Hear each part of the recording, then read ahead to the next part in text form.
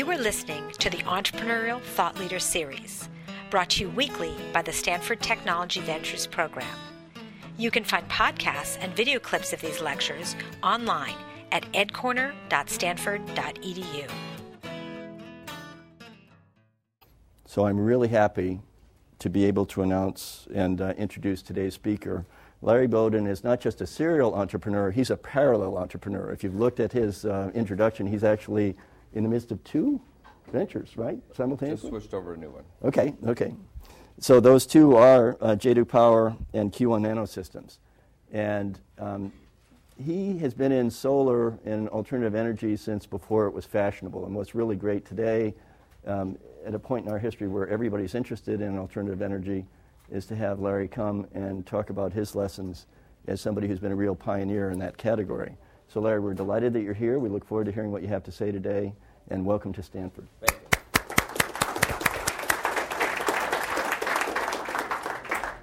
Well, thank you for the invitation to come speak with you guys tonight. Throughout the next hour, I prefer questions as I go as opposed to wait to the end. So if you have something, a thought or a question for me or for the audience, please just chime in and let's make this as interactive as possible. As it was said, I am on my third startup, and all of them have been in the clean tech sector. I just want to do kind of three things with you tonight. I just want to give you a snapshot of my background so you understand where I've come from. Take you a little deeper in the two bigger startups I have done, which is Jadoo and Q1 Nano, which we have just renamed recently, is now called Blue Solar. So if I refer to it as Blue, it's the same Q1 Nano that was introduced earlier. And then I want to share with you some observations I've been seeing just recently, last quarter, last 6 months in the clean tech space. Things are happening incredibly fast. For the first time ever, and I've been around the space for 13 years, long before it was ever popular, people are really getting their heads around solving the problems at every level possible, which is government, startups, big companies, small companies, strategics. And I just want to share a couple of facts I picked up. I just got back from Europe 3 hours ago. And share a couple of thoughts that I want to share with you that what's happening over there is amazing how fast they're moving out on renewables and carbon neutral buildings and facilities. And then I just wanted to share some thoughts on just how fast the world's moving now compared to 30 years ago. It's unbelievable. And it's the exact right time. It couldn't be better to start companies, because with change, there's opportunities. And with opportunities, you can dive in there with a new business model or plan and make a huge, huge impact. So please ask as we go. Let me just give you a quick snapshot of kind of where I came from, a very large, diverse background. I spent 8 years racing cars. How's that?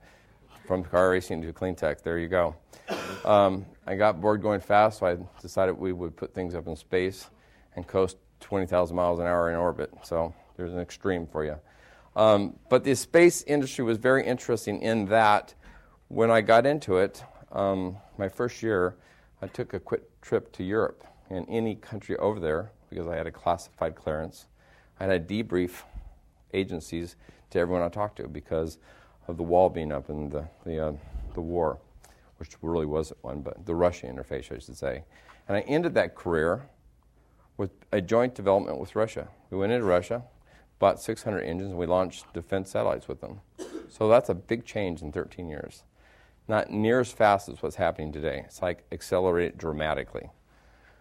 After aerospace, which I pretty much cemented my career in, I dove off and I put in some dispensing systems for natural gas fleet vehicles, buses, airports, shuttle vehicles, small fleets. So we actually built the dispensing systems in the tanks that stored the natural gas and launched those in the market. So that was kind of my first taste of clean tech, still a part of a larger company, but was able to have that experience. Did a good job. Company called me and said, hey, great job. You want to take a VP of engineering? I'd like to have them golden handshake out for a couple of years. That was a really easy answer. So my wife and I took our boat, checked out for 2 years, sailed across the South Pacific, left San Francisco, went south, spent 6 months in Mexico, across all the islands, great place to be if you ever can get there, and ended up in Sydney 2 years later. So a little sabbatical, part-time, checked out. Everyone should do that at least twice. If you get a chance to do it, jump on that. It's a great opportunity. Came back, and I started Jadoo, founder, one of the 3 founders, formerly CEO. I recently have changed. I'll tell you about that in a second. And then in the last 90 days, I have joined a company by the name of Q1 Nano, which we just rolled the name out Monday as Blue Solar. So the founder, John Argo, is in the back, and he brought me on to help his company. They've done a phenomenally good job with probably the best kept secret in technology for 3 years you've ever seen, and I'll talk about that tonight. Jadoo.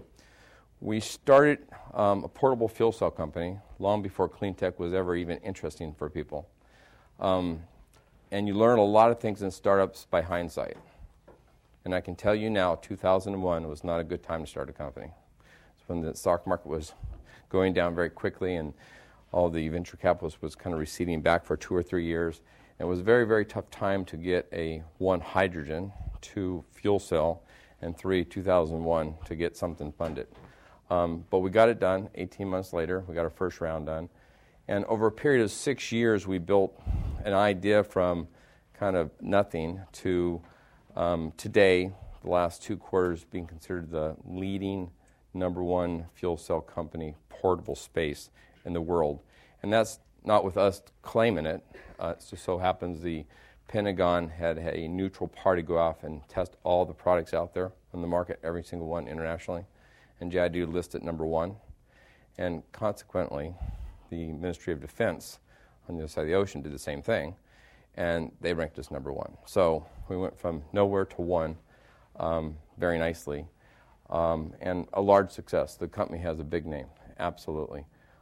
I sit on a committee. It's called the Hydrogen Technical Advisory Committee, and it makes policy recommendations to the Department of Energy, Secretary Bawden. So then we sit there with Chevron and Shell and all these companies in Jadoo.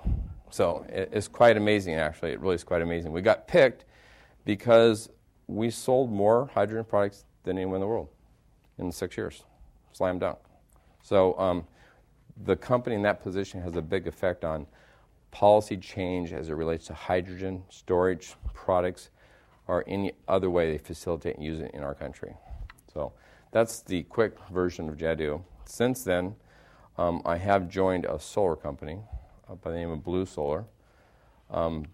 Very interesting space. Has anyone been tracking what's been happening in the solar space? Anyone at all? Big, huge, fast. Monday this week, let's see, the stats go like this. New York listed companies' collective valuation exceeded $100 billion in solar by itself. That's unheard of, and that's doubled in like a year. So it's just getting absolutely exponential growth every single quarter, and there's probably not an end in sight. And a couple of market dynamics are happening that's causing that. I want to chat about that, then I'll tell you what we're specifically doing in the space.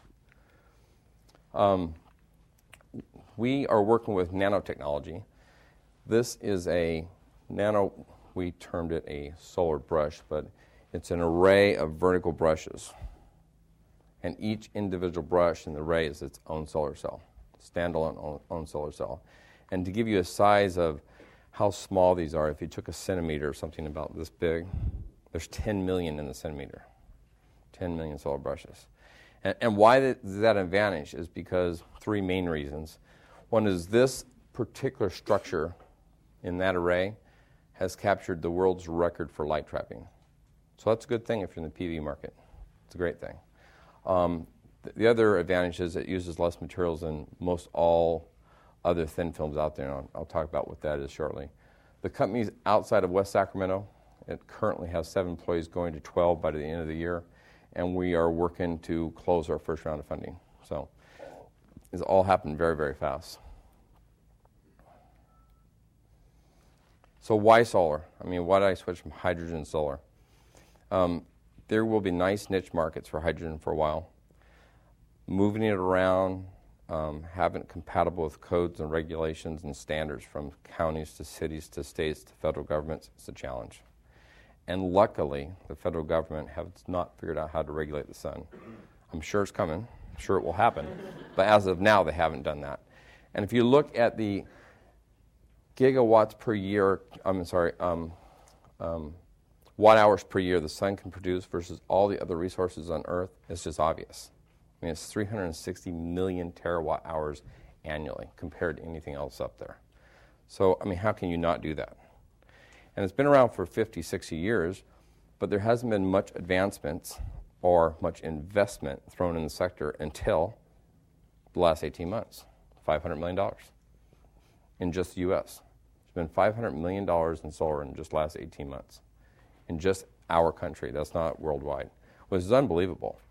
So you've gone from, total of 100 over 50 years to 518 months. So all kinds of things are happening out there. And a lot of countries and other nations are seeing the same answer. How can you choose to ignore this? We have to tap into this resource because on top of this, it's an extremely way to convert clean electricity.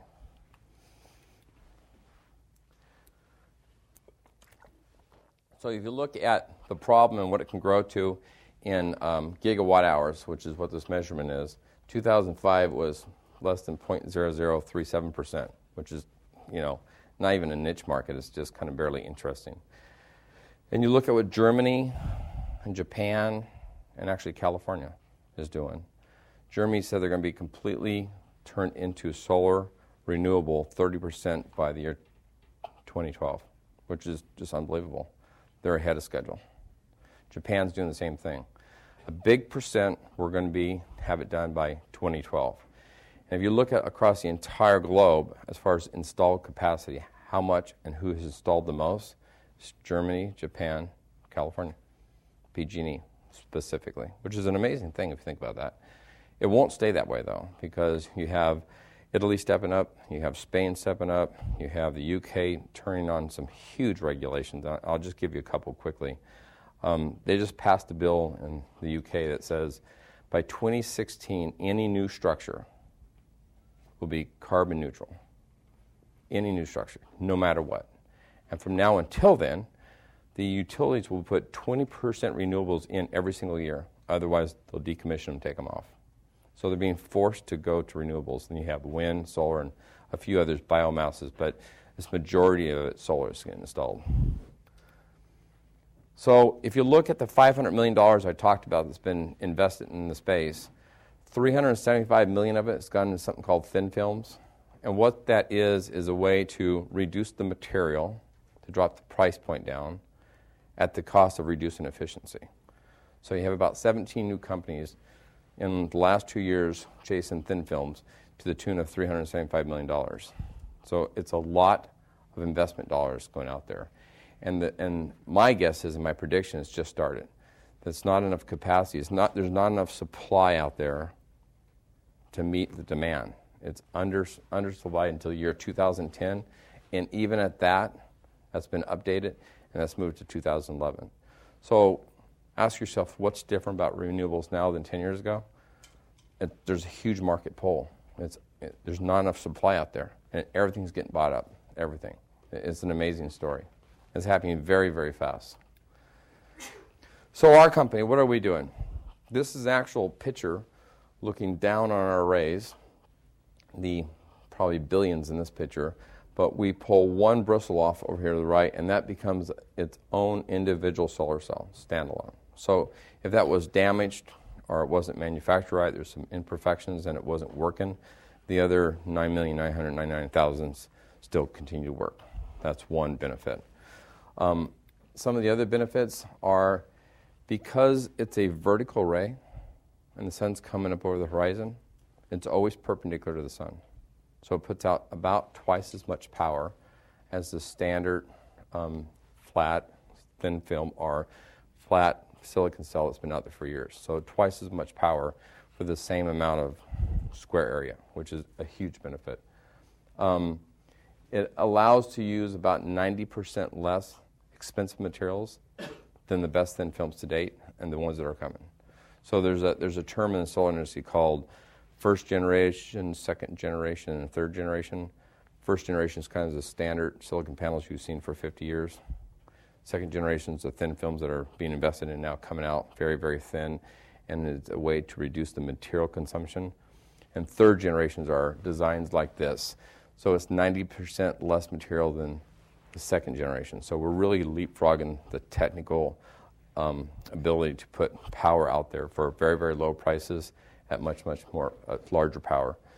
And another huge benefit is it has the ability to, there's a term in the industry called multi-junction cells, and it's very simple. It's a cell on top of another one, on top of another one.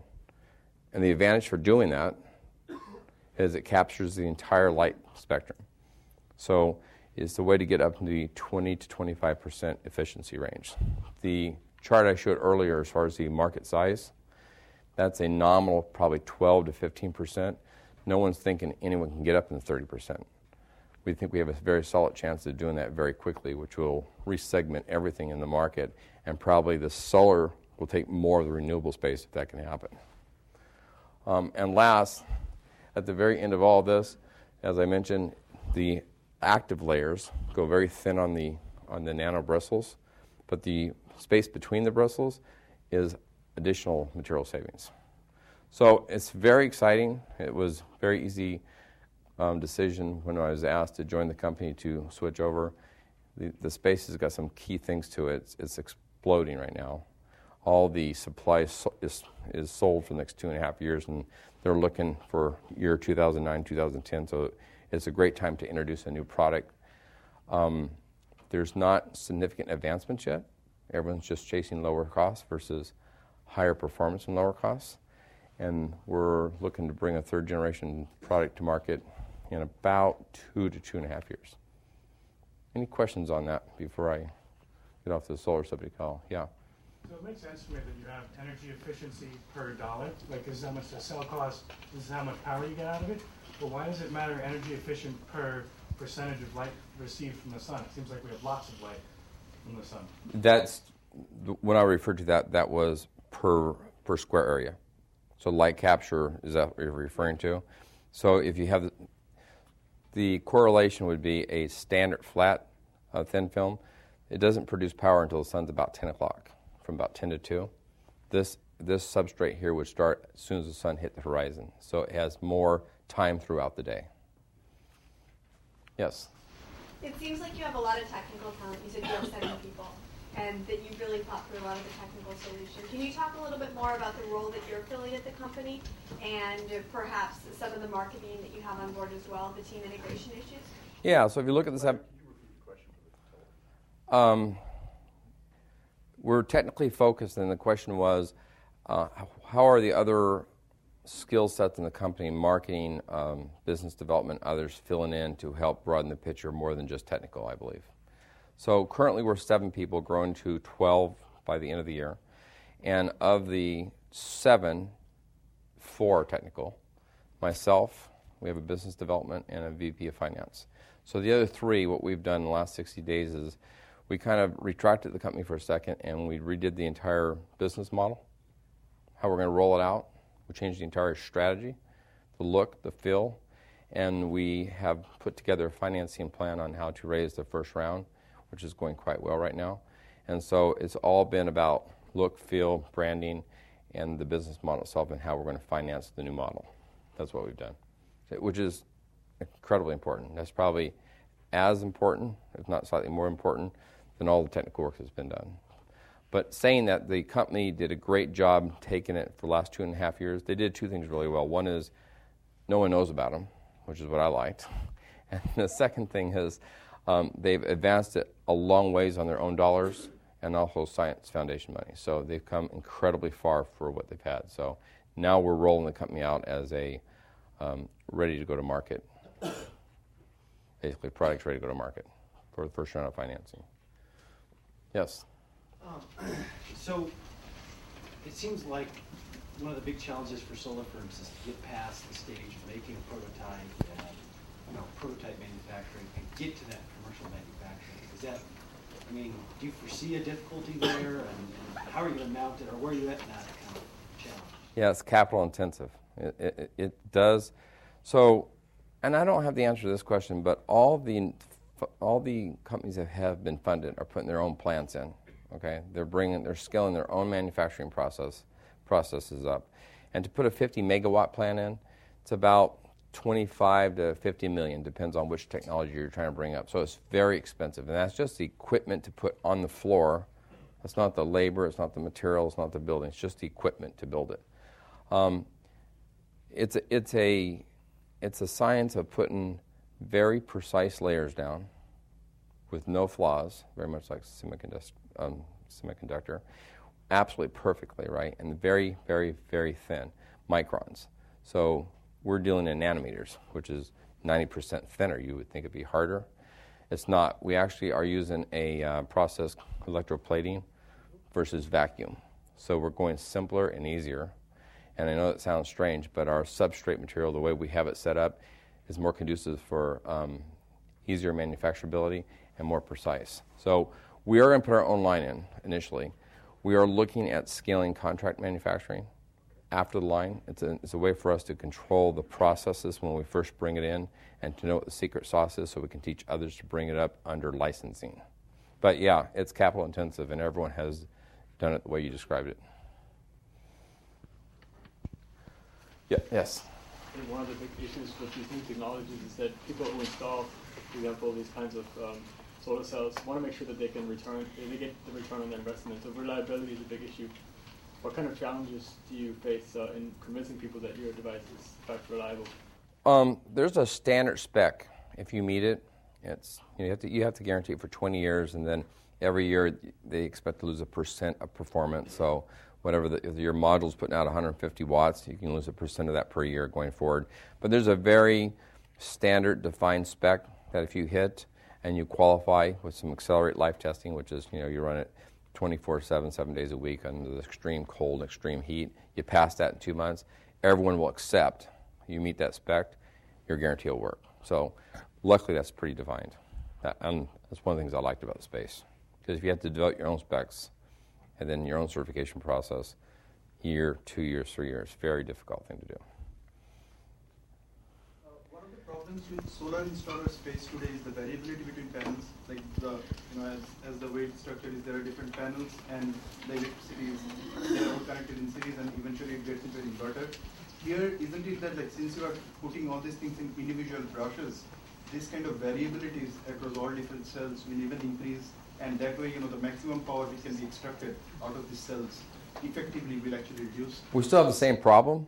The benefit and advantage that we'll bring is if you have a 5 kW house or 5 kilowatt that you need to put up on your roof for your 3,000 square foot house, and that consisted of 30 panels or 40 panels, depending on which ones you buy, will be half the panels, half the inverters, half the connections, half the wiring.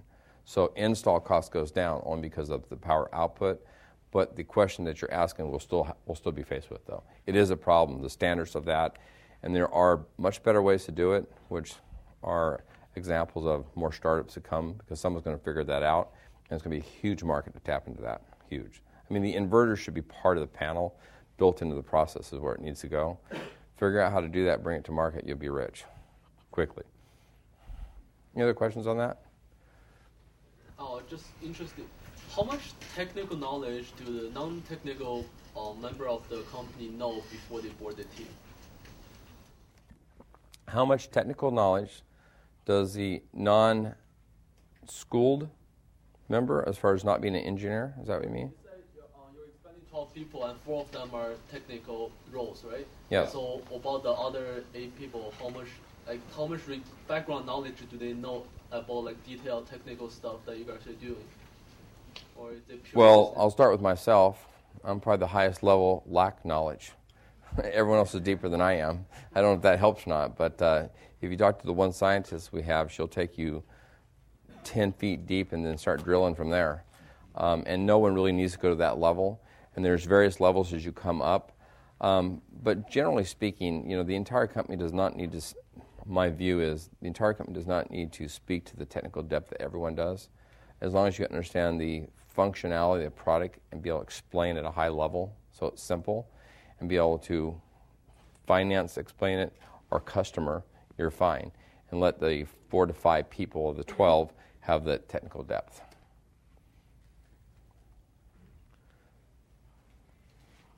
How do you envision the energy plugging into the grid? Is this going to be more for private homes, or are you going to self-test with You know, the demand's so high right now. I'll just give you one example. There's a company by the name of First Solar. Dear to my heart, I want to be a First Solar. They did an IPO last year, 2006. They raised $600 million. They're worth $10 billion. I mean, it's the start of a Yahoo story in solar. It's unbelievable. There's so much demand. They sold out almost 2 years' supply for $1.5 billion. And just modules. And they don't know where those modules are going. But all the power providers came in and bought it all up because they saw a huge shortage. So I don't know if we'll know where exactly the applications our modules will go to. It could go to houses, residentials, industrial. It could go to solar farms, don't know. You'll probably end up selling to power providers, which are big organizations that come in and finance the entire buy, and then they finance the entire install.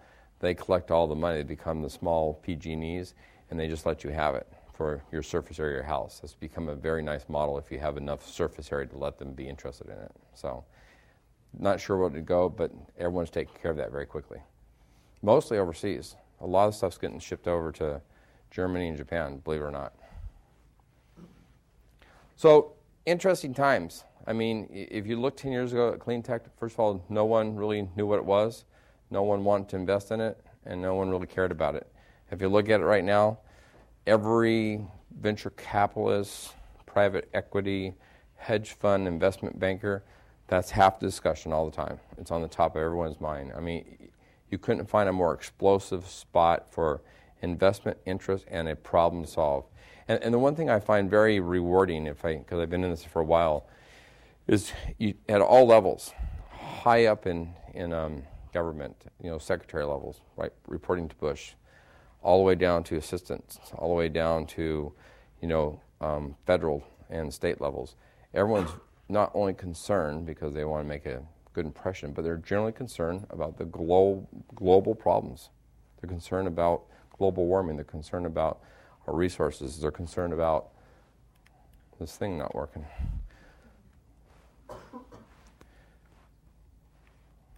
Okay, so they're concerned about really, if you look at all the changes that are happening, it really falls in 4 buckets. There's climate change that everyone's concerned about. It's happening fast. There's oil prices, $100 a barrel, 97. A little slow, but it did it. Population is just exploding, which is basically putting stress on all these problems. And then there's other resources that we make products out of that's not oil that are becoming scarce, and those will start driving prices just like oil. Those 4 major changes there are creating governments to change fast, which is unbelievable, the word fast and government going together. Investment thesis changing, companies starting up. I find it fascinating that there's people in Europe, Italy, France, coming over to the valley here, picking up startup companies looking for investment. First time ever. It's unbelievable. You look at our venture capitalists up and down Sand Hill, they're all going international. They're going to China, they're going to Taiwan. I mean, it's not a Silicon Valley thing anymore. It's much larger than that. And at the end of the day, we're all trying to solve the exact same problem, which is those 4 problems, creating a lot of opportunities for a company and people to have novel and unique ideas to solve them. So you couldn't pick a better time to even think about starting a company right now, because investment is extremely high. There's a lot of people coming from every direction trying to solve a piece of one of these problems. Now's the time. It hasn't been better as far as interest in starting a company and having success at it. Here's some examples of that. If you look at this, as far as adoption rates, if you look at, this is just U.S. now, look at the automobile. It took almost 100 years to get to 70% adoption, which is a very long time. I mean, investors don't wait 100 years to do that anymore. If you look at kind of the next couple things back from that, VCR took more of a vertical track over about 30 years. But if you come all the way in, and the chart's a little faded, I apologize for that, but you look at DSL or the internet, within 10 years it was saturated. I mean, that's the type of replication you want in a business model. You want to get something that works, you want to scale it, you want to start building revenues. And that's exactly what's happening with clean tech, and more so with solar. I mean, solar looks a little bit more vertical than that. And that's happening across all clean tech products. I mean, nuclear, wind, all those technologies, all the products, anything you can bring to market right now, people are buying up as fast as they can, just to help be a part of solving this problem. And so you ask yourself, how you can compete against the big guys? How can you guys or myself compete against Sharp? That's how I look at that, right? Sharp, biggest solar panel supplier in the world. Well, if you look at some of the things in the past, it wasn't the wagon makers that made the cars, right? You get in this paradigm mode and you can't break out of it. So the guys who build Sharp panels are going to continue to build a really good Sharp panel the same way, continuously to build it. But are they going to really take third generation, fourth generation, and fifth generation seriously? Probably not. So it's meant for startup companies. And I've seen that now for the last 5 years. It's very interesting. I'll just pick another one. Semiconductors didn't come from vacuum tubes. No one was even near that. And it was right in their backyard. It's a whole different way to solve the problem in a different paradigm. So that's creating the opportunities for your young companies and successful startups. Another thing I like to think about is, 10 years ago there was 70 million internet users. Today, 1.2 billion, 20% of the world's population. Hasn't been around that long. It's an amazing statement if you think about that. Amazing. Google wasn't even around. Look how big they are. First Solar was only worth $100 million 2.5 years ago. Now's the time to start your own companies. It's amazing what's happening out there. And then the solar space was nothing besides a very, very, very, very small niche market, and it has quadrupled in size in just months. So I predict that will happen across all the clean techs out there, and it's going to happen. It's been happening for a while and will continue to. A lot of people ask the question, is it the internet bubble happening again? I say not. The reason why is the problem is much bigger. It's a much bigger problem that we're trying to solve, and it affects the entire globe with all the countries involved. So I think it's here for a very, very long time. I see it continuing on at the rate it's been going for a while. Here's an example I like to use. We've been talking to Flextronics, which is a contract manufacturer. If you just go back 10 years ago, and all the contract manufacturers in the Valley, Selectron was the biggest by far worldwide. And Flextron was 2, 3, and 4, depends on what year you check it out. And they went and bought Selectron. Flextronics bought them. So it's not the big guys buying the small guys. The guys can move fast and the ones that are moving slow. And this is what their facility looked like in China. In 1999, it had about 14 buildings. So they just entered the country. 5 years later, the campus turned into a city. It looks like this in 5 years. It's all happening very, very fast. Now, granted, a lot of those jobs are coming out of here. And when you start a company up, you have to have an international strategy for manufacturing because it's the only way you'll mass compete. It's part of the business plan. You just have to assume that. But that is a phenomenal growth in 5.5 years. What's that look like in 5 years from now? It's going to continue at that rate, if not higher. Any questions? Can you talk a little bit about the impact that oil prices have and how low would oil have to go before it would really be a factor for you over the next 5 years? That's a great question. If you asked me that 2 years ago, I would say if it dipped below 50, we'd be in trouble. But my answer now would not be that because oil is just one of the factors out there. There's still the population explosion. There's still resources depletion outside of oil. There's still climate change. So I don't think the world is adopting to renewables as fast as they are because of oil. It helps. By the way, when it goes to $100 a barrel, you see all the clean tech companies on the Wall Street go up. There's no doubt. But I don't think they'd go away. It may slow down for a moment, but you'd never notice it because it's not going to change the policies and regulations in Germany saying that we're going to be 30% solar, just not renewable, but 30% solar before 2012. That's going to stay in place. Same thing with Japan. Spain's on board. Italy just joined. UK's doing something different, but almost as aggressive. So those laws won't go away. So I think the ball has started down the hill fast enough that I don't think the oil price is going to detract that much from it. 2 years ago, I'd have given you a different answer, though.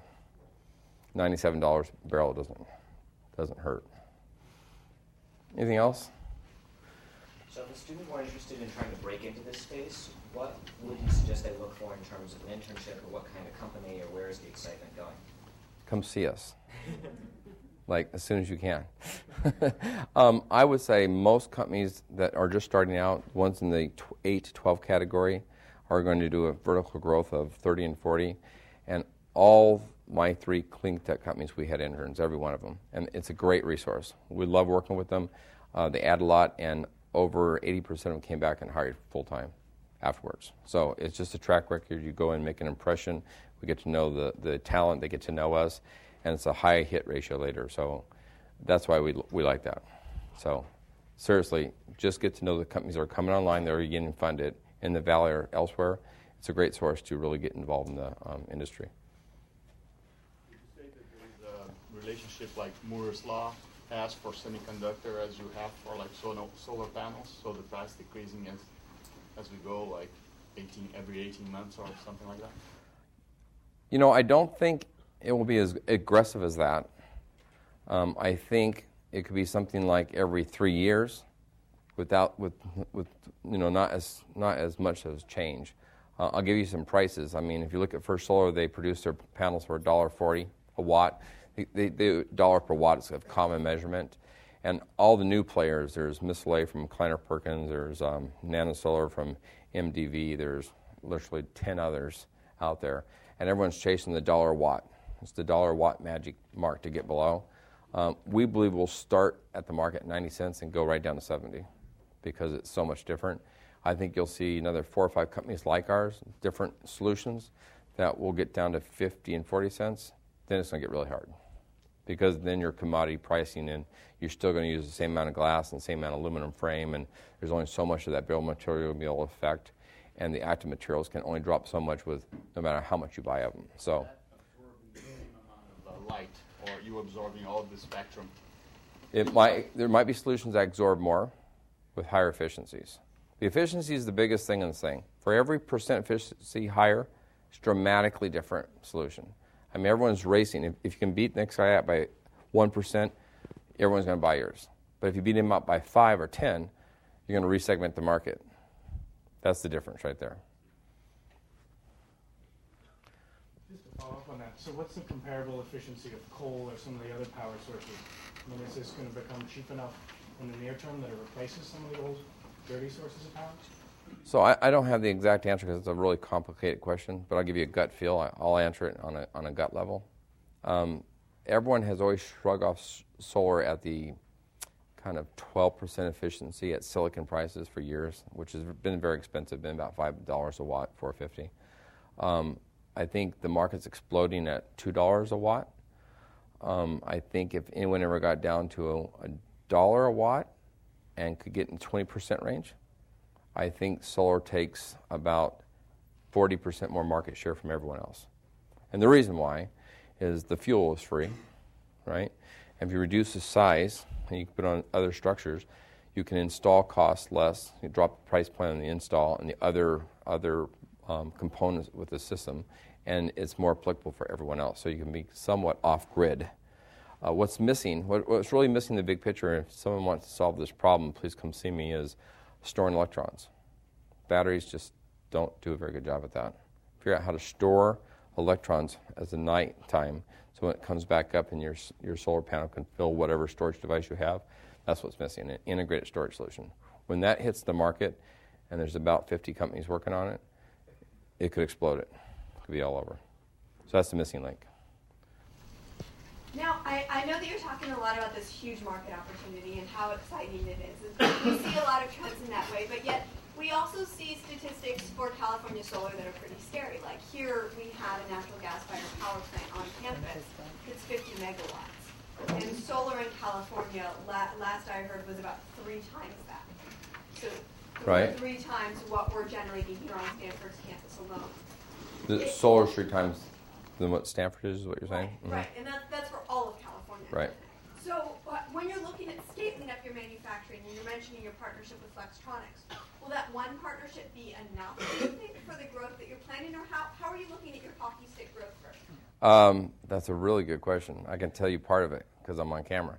But it's only good for part of it. It would be good for the buffer part of it. And there's going to have to be facilities put around the world to handle the growth locally, regionally. And how we do that and what that business model looks like is something we're working very hard on, because that's going to be core to our company. But the flex piece is very important. Now, you say, can they scale it up? I mean, the picture that was there a second ago, that one there, can produce a lot. Okay, they say, this is what a quote we got from a couple weeks ago, they can scale 300 megawatts in 3 months. So I say, if you can scale 300 megawatts in 6 months, I'm pretty happy. So it could scale nicely, but it's not the complete answer, and we are working on the other part. It's a core piece of our business model that we're developing and having some discussions on. I'm not sure how everyone else will solve it, but we plan on solving it. Because I think if we can be that much better, we're going to have a demand problem. So we're trying to solve that ahead of time. Good question. Any other questions? So you've been talking about the solar stuff, but you came out of Jadoo. Yes. And as I can tell, that's still a private company. So you left kind of in the middle? Jadoo raised its third round of financing, and they have a large number of military and development contracts to the point where they're turning some down. So they're in a growth mode right now. And I did decide to leave. I mean, I left it in good shape. The financing was closed, and the company was put away with starting to run their contracts. And I just made a decision because I think the growth in this sector is going to be here for a long time. And I think what Q1 Nano had is something that's going to make a huge difference, and I'm making a bet on it. But yeah. Any other questions? You talked about storing the power. What's wrong with turning off and electrolyzing hot water into hydrogen and burn it? You use more power doing that than the hydrogen provides. I've often looked at that. There is a house in New Jersey, and this is where the technology needs to go to. But I'll tell you a guy that did this. The state of New Jersey paid him $4 million, and he put, I think, 500 kW of solar panels. He has 5 acres. And he has 4 electrolyzers, okay? He put the power in the electrolyzers during the day to make enough hydrogen. He stored it in 14 tanks of hydrogen in the ground, and he ran the fuel cells for the house at night, and then it was a complete cycle that did that. So with enough money, it works. You can be completely off-grid and be completely renewable. Someday that needs to be all integrated into one solution, but right now, if you look at electrolyzers, it consumes a lot more power than they make hydrogen for on the net. That's why it's not a popular solution. But there's a lot of companies working on that right now. That's one of the answers that could come to market that could just resegment it again. Well, there have to be other chemicals where you can just go pump energy into them and change their state and hold it up for a few hours. Sounds like a company starting here. Any other questions? I just want to close with, if you guys are thinking about starting a company on your own, you couldn't pick a better time. The world's changing so fast. I mean, I've seen more change in one 12-month period than probably the entire last 5 years, and I don't see it slowing down because it's one problem globally that everyone's trying to solve, and I think for the first time ever, they're taking it very, very seriously. So thank you very much. I appreciate being invited.